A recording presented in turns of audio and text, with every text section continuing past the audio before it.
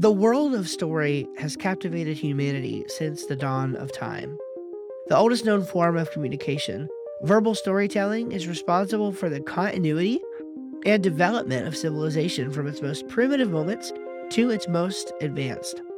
Story involves a sense of mystical wonder, but is also a powerful medium for communicating real and concrete ideas that shape people's lives and make them take action.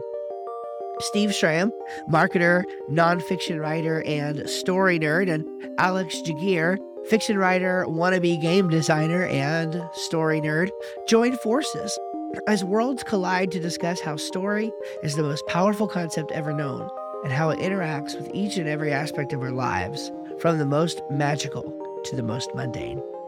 Well, hey there, and welcome into another episode of the Storyworld Podcast. Steve Schramm here, your boy Al. What's up, Al? Hey, Steve, doing well. How about yourself?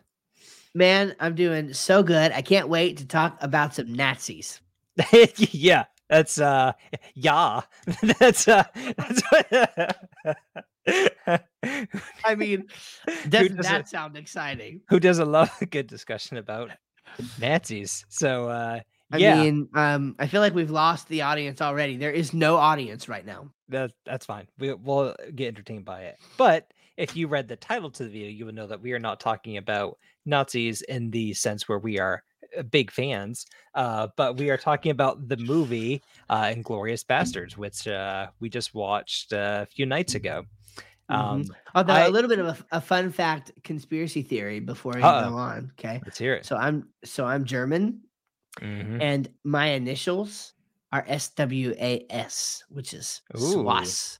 And so if you add 4 more letters, it's like bad, right? So anyway, we don't want to say that. I'm just saying. It's weird. I feel like I shouldn't be friends with you anymore. Well, I love Jews, and my favorite person on the planet, Jesus Christ, was a Jew. So it's all well, there you go. I guess I'll take you at your word. And I didn't name myself. I was too small, and I couldn't speak. Okay. Yes. All right. All is forgiven. So yes, the big screen. Now so this is the first movie I think that you watched that Quentin Tarantino has made, correct? Yes. And for those not yet in the know, if you haven't picked up on our clues or watched the title, if you haven't seen the title of this video, the thumbnail or the title, we're talking about Inglourious Bastards, the Quentin Tarantino movie. And yes, this is actually. What? I already said that part, Steve. I said if you... That's all right. Of course you did. Back on track. Of course you did. Of course you did. You said that already. I did say that already. That's okay. Now people know for sure that we're not talking. They know for sure. See, professional podcasters would cut all this out. But that's why you're not listening to a professional podcast. But if we're anything, it ain't professional. So that's right. We just have cool mics that make us look like we are. Yes. And lights. It's a facade. But anyway, Quentin Tarantino, I'm a big fan of his. I'm glad you got to watch for the first time.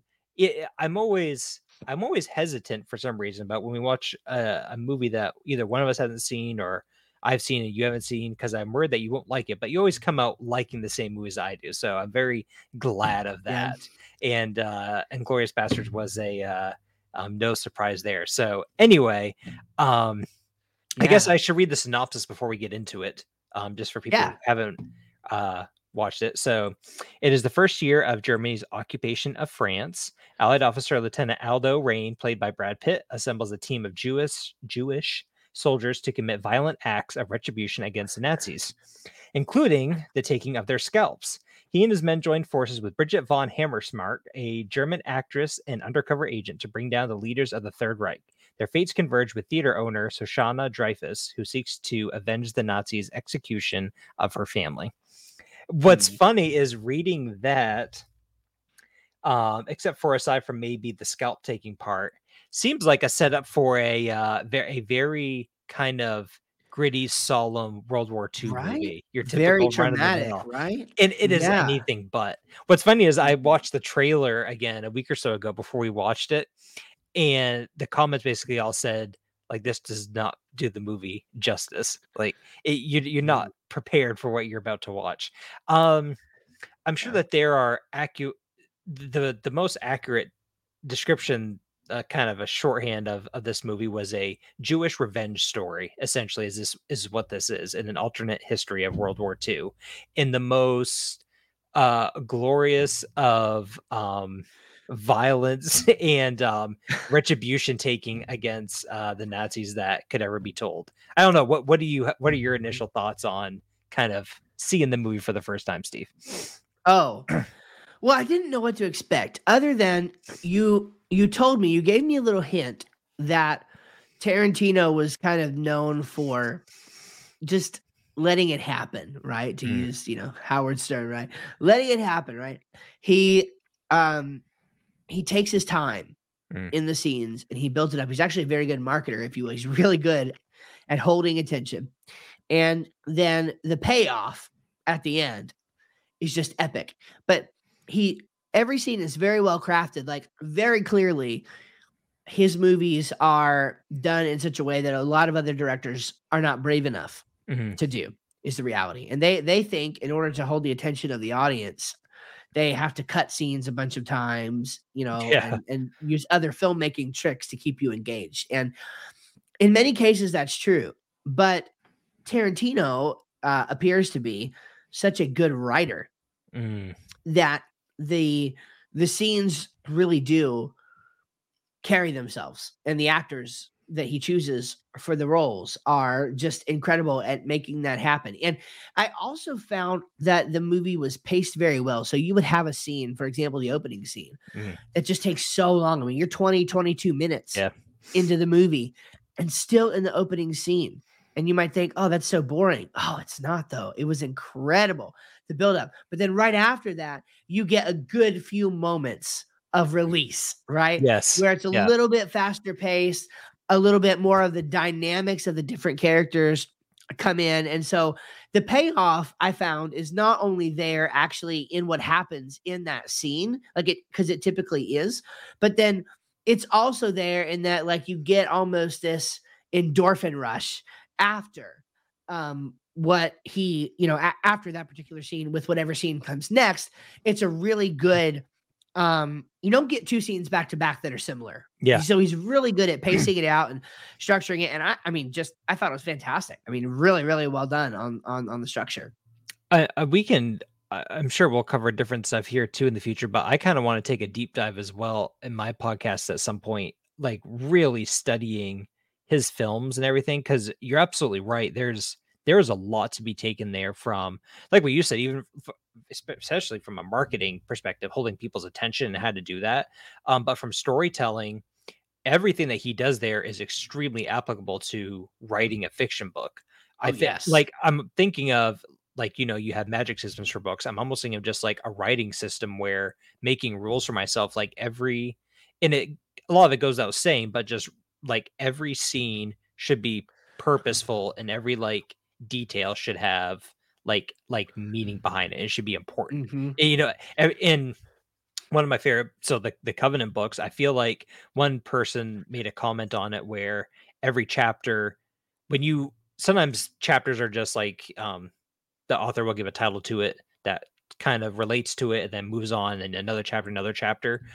But I want to have a book where someone hears the name of a chapter, they can recall what happened in that chapter because it's so Right. memorable. Just making Hmm. everything meaningful in each moment of your story that you're telling. And I think Quentin, I'm not going to put on a list of who's the best director and who's not, but he's one of the best, hands down, just because he has that skill and talent as a writer, getting the right actors to play the parts, knowing how to hold the tension, knowing when to release it. The comedy too, involved. Oh, yeah. It's a perfect mix of everything. There's a lot to study there. Like I'm sure I'm sure there's film classes at colleges that just go over his movies at certain points to teach the students things. Hmm. But anyway, yeah, that's kind of more thoughts on that. Yeah, what I notice him doing, and I'm actually, because I'm really like nerding out on this idea of world building in Mhm. business. I'm really nerding out on that right now, and having a fun time sort of learning about people who've talked about this, because it's actually the one thing that, like, people do really well. Certain people do really well, particularly the ultra successful people, but they don't. oftentimes they don't talk consciously about it. Sometimes they may not even know that they're doing it. For example, Elon Musk. Okay. What makes Elon Musk work? Okay. Well, it's not, he doesn't pay for marketing. He doesn't have a marketing budget. He literally, like, you can read, I mean, he doesn't believe in having marketing and advertising budgets for his stuff. He doesn't want to market it. He literally believes, build it and they will come. But he's subconsciously doing something that he doesn't even realize he's doing. So one of the things, as I'm reading his biography, that has come up, I promise this is related to the movie. Okay. One of the things that has come up is, obviously there's been a lot of tumult in his life, just crazy stuff, right? I mean, he's known for exploits with women, and he's got like a bunch of kids, and he's the richest man on the planet. There's that little detail. And where he's fixing sustainable energy, and he's taking us to Mars, and he's drilling tunnels in the earth, and just like, it's crazy someone like that exists. It is, isn't it? It's really insane. And fun fact, you might not know this, but Tony Stark was actually modeled after Elon Musk in the original Iron Man movie. His character was. And so you might think, well, okay, this is a crazy dude. Well, he is a crazy dude. But like, one of the things that his book highlighted was this tweet that he put out this one time that was like, I think it might have had to do with the context was his takeover of Twitter and turning it into X and everything. And it's like all this crazy stuff going on. And he put out a tweet that was so genius and so brilliant. And the tweet was, "But aren't you entertained?" Now think about that for just a second. But aren't you entertained? And in that moment, when I thought about that, it clicked for me that I know why Elon Musk is so successful. Ultimately, he's world building, right? He's painting a vision for the literal future in reality that's based on fiction worlds from days gone by. Like, he's very heavily influenced by Isaac Asimov, by The Hitchhiker's Guide to the Galaxy, the Foundation series, just all kinds of science fiction, even Star Trek and stuff like that were actually very influential on him designing the future, which is an interesting thing that I've told you about that I think we actually need to like separate that out as a separate topic and talk about sometime, how fiction literally paves the way for visionaries to imagine what's possible. It almost has to start in the imaginative, the fantastic world, before it can be brought into the real world. And so that's a very interesting concept I think we should talk about. But it's interesting with Elon that he understands that people need to be entertained. He understands that dramatic demonstration is important, like having an AI day where he presents the new Tesla bot, the Optimus bot with a lot of fanfare and things like that. He's got rules, right? There are rules and laws and points of view. For example, I'm going to have lots of kids however I can, because it's important to have kids. And by the way, you should have lots of kids too. That's what he would say. He has an algorithm. It's a definable thing. He talks about it. He has an algorithm for how to solve problems, or for how to improve efficiency and make a company better. It's a literal 5-step algorithm that he has. So there are rules and laws and vernacular and language and nuances to his world. He talks about being a spacefaring civilization, right? That's a tidbit in his world. And so Elon Musk, Walt Disney, Steve Jobs, all the big players that you could think of, this is what they're good at, world building. Okay, why did I go down that rabbit trail? Because this is also what Quentin Tarantino is doing, in my opinion, at a meta level. So it's world building in kind of a meta sense. He's not just your average director. By the way, Chris Nolan, James Cameron, Steven Spielberg, potentially, in some respects. Why are there certain directors who their movies? You say it's literally M. Night Shyamalan might be another example. If you have an M. Night Shyamalan, which I've actually never seen any of his stuff, but this is how big this is and how much this works. If you have an M. Night Shyamalan film, or a Quentin Tarantino film, or a Chris Nolan film, or a James Cameron film, you already know some things and have some expectations about what that film will be in virtue of who they are as a filmmaker.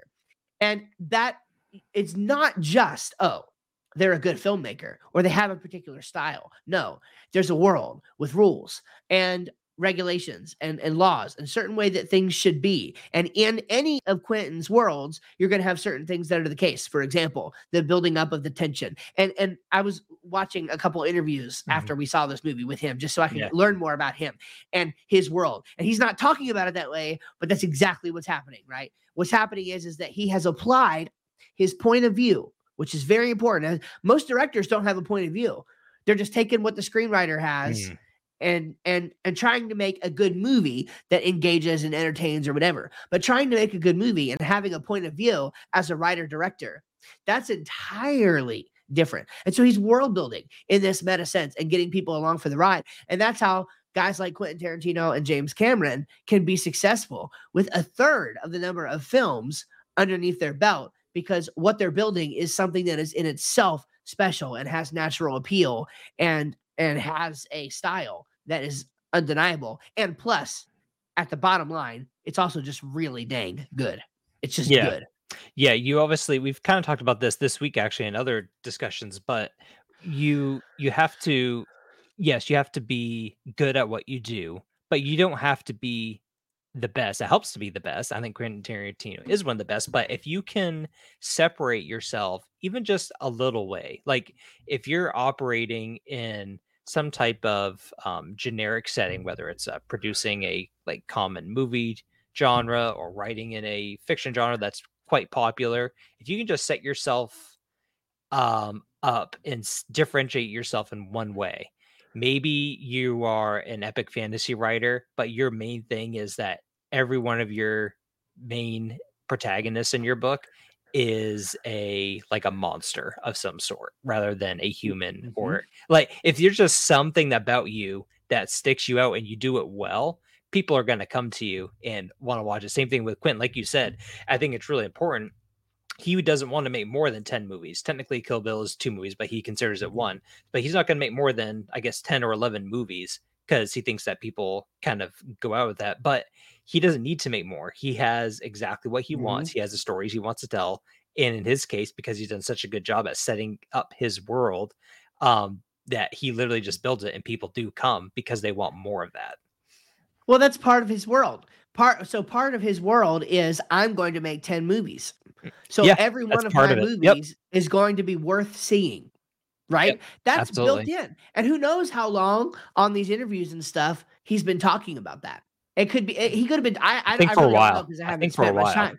He's probably been talking about it for a while. And so people know when he makes a big deal out of a movie, then, or when he makes a movie, it's going to very naturally be a big deal. So there are sort of these things that you expect. And they create these expectations. Like, again, when I think of Chris Nolan, a Chris Nolan movie is probably going to be dark. It's going to be dark in some respects. It's going to have practical effects. It's going to have perhaps a twist on it that would be that makes it very unconventional from another kind of movie. For example, what was the one where it was a Chris Nolan movie, right? Where it like starts in somewhere in the middle and it starts at the end and it like contracts into the, was that a Chris Nolan one? Yeah. And if you wouldn't have asked, it's one of my favorite movies, but yeah. For some reason I'm blanking on the name, but I'm totally blanking on the name. It was fantastic. Yeah, it's got Guy Pearce. Yeah, he has memory loss. I just, for some reason, the name is just yeah, totally. That's so weird. Anyway, keep going. Right? I'll remember it. But that, and then of course the big reveal at the end of the Prestige. Memento. That's right, Memento. Yeah. Right. So there are these, and even the style of the music and just everything. Right. So it's all. It's all just part of the world, and the movies can be entirely different movies, but you're still gonna get that satisfaction because you've been transported into one of Nolan's worlds, or into one of Tarantino's worlds, or into one of Cameron's worlds, right? Yeah, and that's whether it's Terminator or Titanic or Avatar, you're in a James Cameron world. It's a completely different movie, but you're in one of his worlds, and so you know it. It's crazy. And that's where I say, this is not to downplay his amazing movies because he's made several, but where Spielberg is a little bit different because, especially a lot of his newer ones, I can watch a handful of Spielberg movies and not know it's a Spielberg movie. Correct. And it's just different. Not saying that is bad. It just maybe early on there are movies that definitely differentiated himself. And maybe that's Yeah. what Quentin is trying to avoid, and also gain some attraction, of course, by only making 10 movies. But yeah, Right. I think, at least my opinion, is going a route where you can make that even more distinction between you and others is just, Yeah. if not for anything else, it's super cool. Like, it's really Oh neat that yeah. you can make yourself different like that. Yeah. Oh. It really is, and it's like the prime. It's like the primary thing. Like, and so I think for Spielberg, and granted, if you're listening to this, number one, if you're listening to this, hi, like you're probably the only one. So hey, Yeah, yeah. number one. Number two, if you happen to be the only person listening to this and you're a huge Spielberg fan, then I feel like you should contact us, because that would just be a crazy coincidence. But I don't know very much about Spielberg, so I could be like wrong here. But my thinking is that Spielberg doesn't. It's not clear to me that he has a point of view that he applies to his Mhm. movies, right? A worldview around how a film should be made.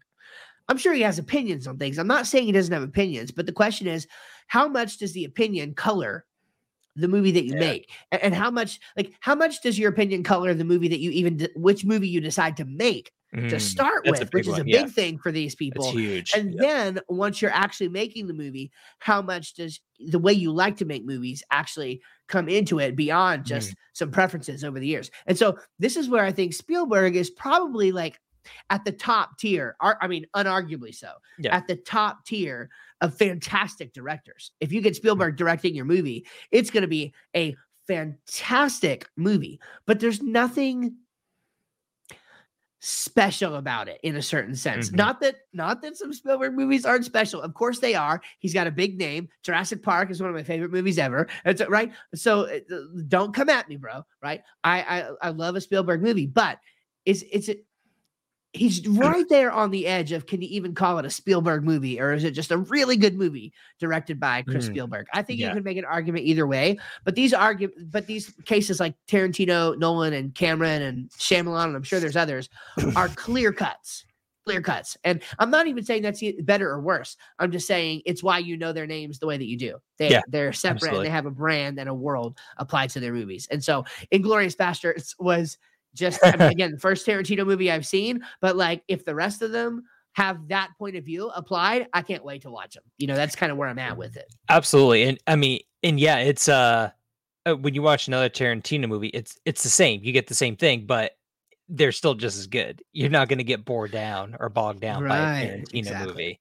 Um, Hmm. so, that's actually, man, we could create a whole series just on that topic Oh of yeah. creating your own thing. We've talked about world building before, but so the movie itself, though, so we have our 4 categories that we kind of go up by. And the first one is, we've talked about them a little bit, but we'll just go down specifically. Plot, number 1. What I really like about this movie, and I would say the plot itself, again, it's a Tarantino movie, but it's a mashup of a bunch of different things. It's alternative history, it's World War II. It follows a kind of like dissecting, or 2 different storylines that come together, but um it's all so well crafted, the plot. And I think what really comes down to it, like what you said, the moment to moment story, climaxes, and then the time to breathe, but then it just culminates in this epic finale that he's so well known for, that just really hits home, and it's super satisfying. Yeah. I totally agree. So of course the plot was fantastic, right? The actual Mm, story, the different people, of course we'll get to the characters, but the different like people that are inserted to make the plot interesting, like the Jew mhm, hunter and then the bear Jew, and just the different characters like were also dynamic. And so as they all played to the plot, it was really fascinating. Now, one thing interesting about the plot, and this came out in one of the interviews that I was watching with Tarantino. Um, so he is definitely in the fiction book, writing world, what we would call a pantser, right? Or a discovery writer. So mm, he lets the story, like he has the basic structure in his mind, like most fiction writers tend to. Um, but basically all the details get filled in the writing. And this is hard for anybody who has never even attempted to write fiction. I've attempted to write a little bit, so I know just a very little bit about what he's saying. But even with that, I do know just enough to really get it. But to sound somebody talk, or to hear somebody talk like this, it's kind of nuts. But he's like, I literally let the characters tell me what they want to do. Right. Like I write and they tell, like, I didn't, he's like, I didn't find out that, oh, the guy, right. So, the first guy that you see, Landa, who is the Jew hunter in the movie, he didn't know until near the end of his story arc, his character arc. Like, well, not near the end. That's not fair to say. But like as he was going along, he didn't realize that this was a guy who was so linguistically brilliant. And as he's writing the story, he finds himself in these different situations where he needs to be able to speak French and German and Italian and English. And so it turns out he knows 5 languages, but that wasn't the plan, right? Landa told him in the writing that he needed to speak 5 languages, right? And so that's the kind of person that he was.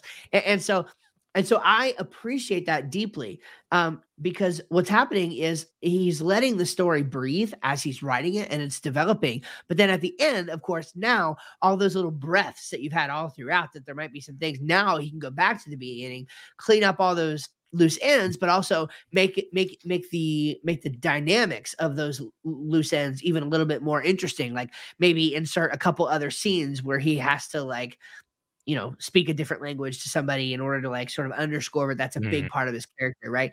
So yeah, the plot is brilliant, and I could tell already, like, hindsight, that one of the reasons why I like the plot is it's not structured in the way that you would design a story for. Okay, so this is important. As I've been looking into some of the world building stuff, like I was telling you about, I learned that there's really a difference between psychological storytelling and world building and sociological storytelling and world building. Okay, are you a Game of Thrones fan? No, I never got into it. Cool. So me neither. At least not yet. But basically, what a lot of people say is that as soon as the the original author, George R.R. Martin, he couldn't write fast enough to keep up with the show, Right. basically. And so for the last season, basically every season of the show was great. And then the last season, like, the screenwriters came in and basically had to write the last season. And it apparently it was very disappointing, totally deviating from everything. And it was just bad. Well, one writer I was, reading on that pointed to an article that sort of made the case that, well, what happened is the screenwriters came in and applied psychological storytelling to it. In other words, well, we know that people like this kind of thing, and it needs to have this, and it needs to have this specific structure, blah, blah, blah, blah, blah. Versus George R.R. Martin is a sociological world builder. So he lets the world tell him what's happening, and the world interacts with itself, and storylines and threads and character arcs and things like that emerge naturally as a result of the sociology of the world.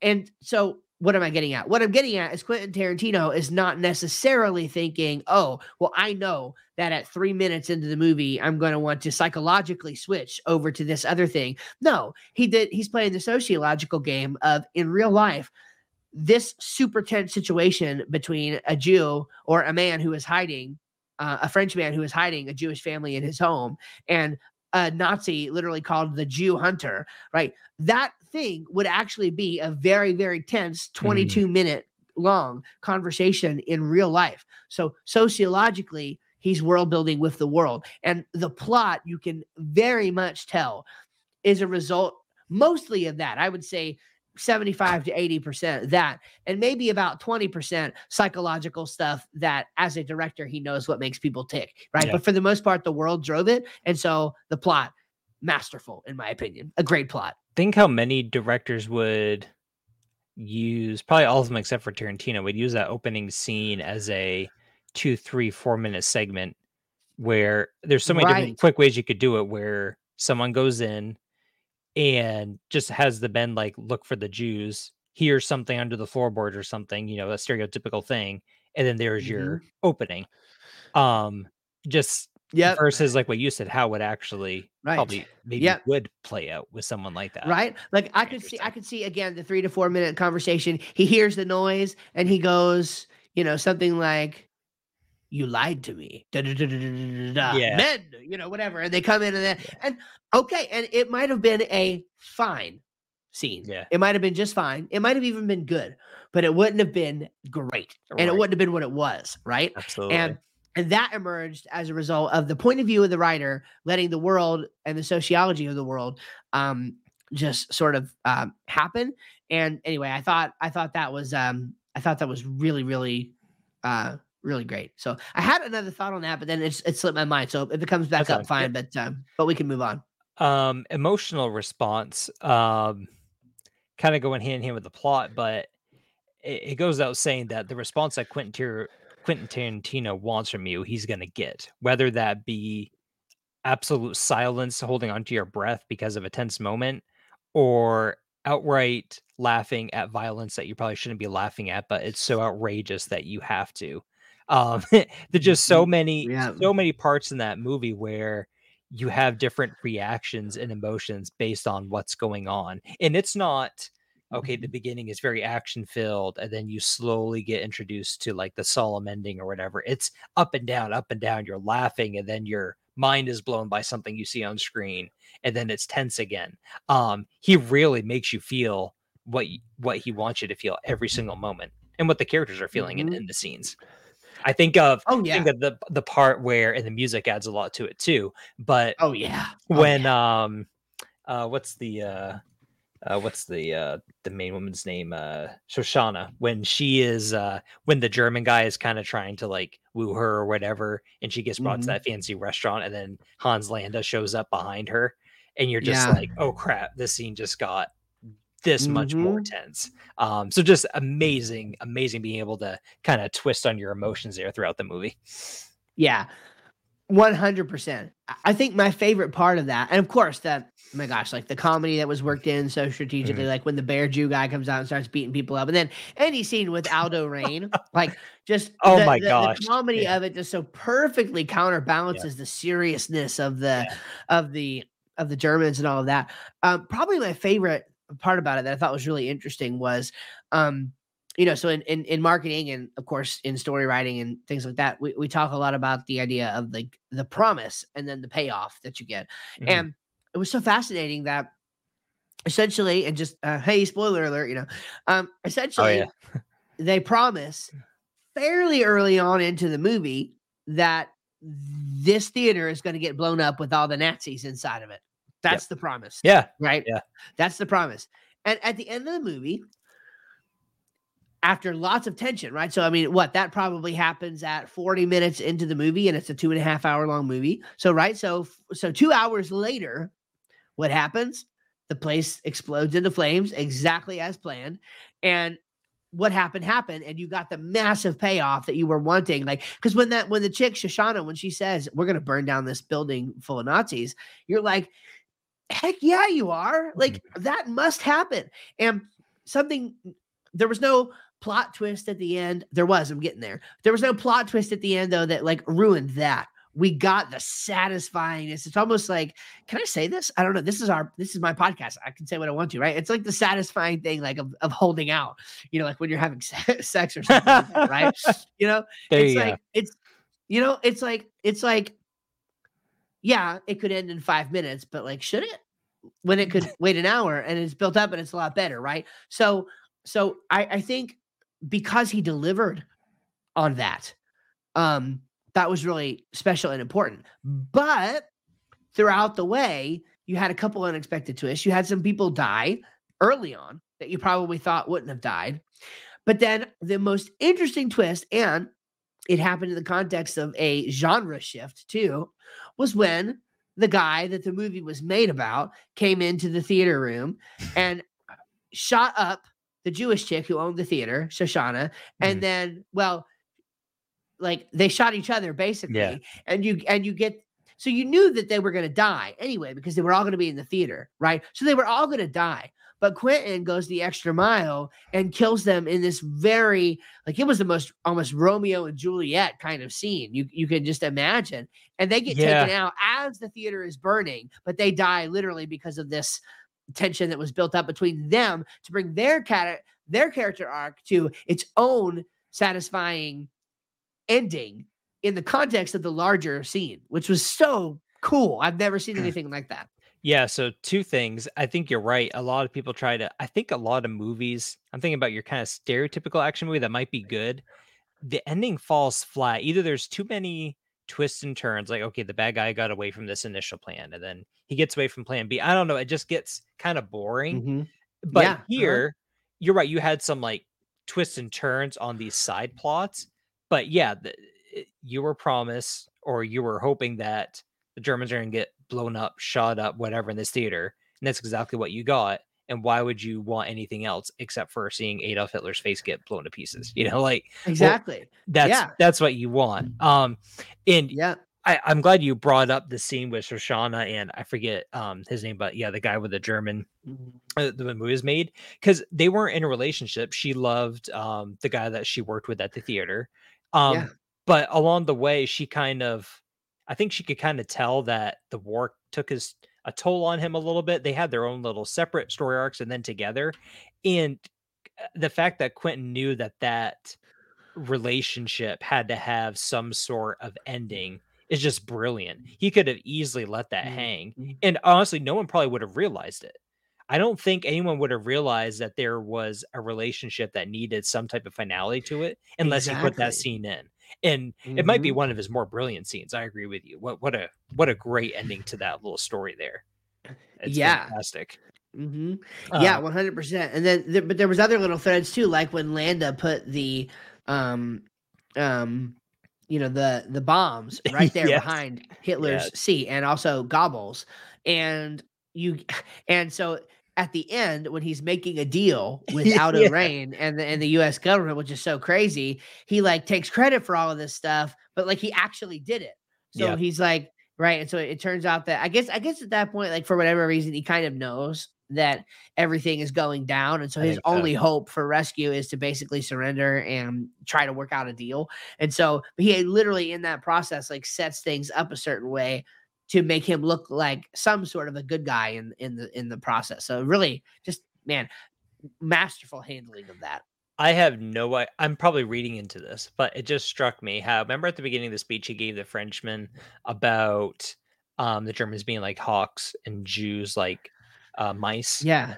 And Mhm. then at the end he was kind of the hawk taking the advantage of putting the dynamite under the seat, contacting the US government. But in in the way though, he kind of what his representation was of a Jew, kind of a mouse trying to weasel his way out of a situation that was going to end badly for him and try to find his Yeah. way. I don't know Right? if Quentin Tarantino meant for that to happen, probably not, but it's just a cool, just a neat Yeah. little ending to his story arc too.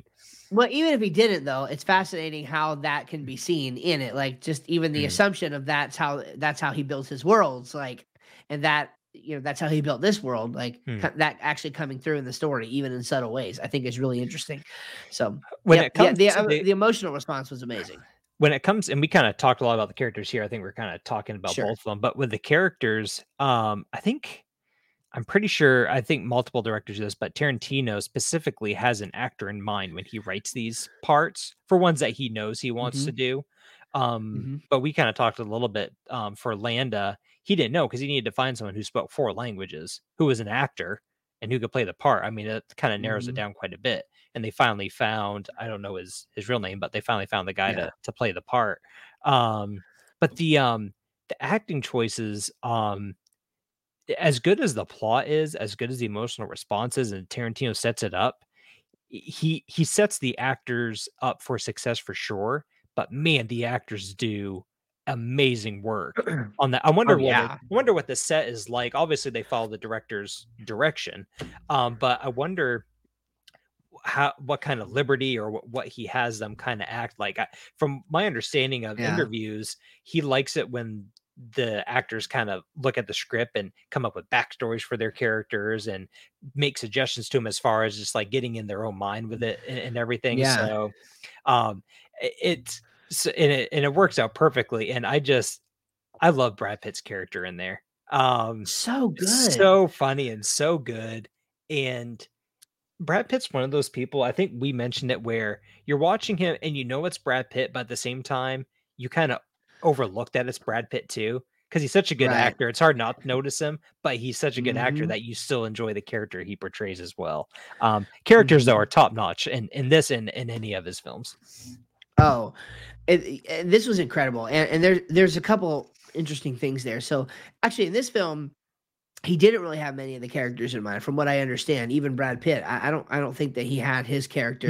He Okay, knew what the character should be like, but I don't think he made the film for Brad Pitt. gotcha. Now, he did say that in the case of the Kill Bill movies, he had Uma Thurman. He was like, Uma Thurman has to play this. It's Mhm. written for So her. maybe Like it's certain she's gotta do characters it. that he has in mind. It is, and he does do that for sure, from what I understand. The case of Landa is so interesting, right? Because Landa, whoever plays him, so this guy was like a foreign made for TV Mm, actor, basically on the downward spiral. yeah, If you can even imagine that, which is on the crazy. downward spiral in his career. And I know he talked about this. I can't remember if the interview that I saw he talked about this, and you told me this, or it was one or the other. I think it might have even been both.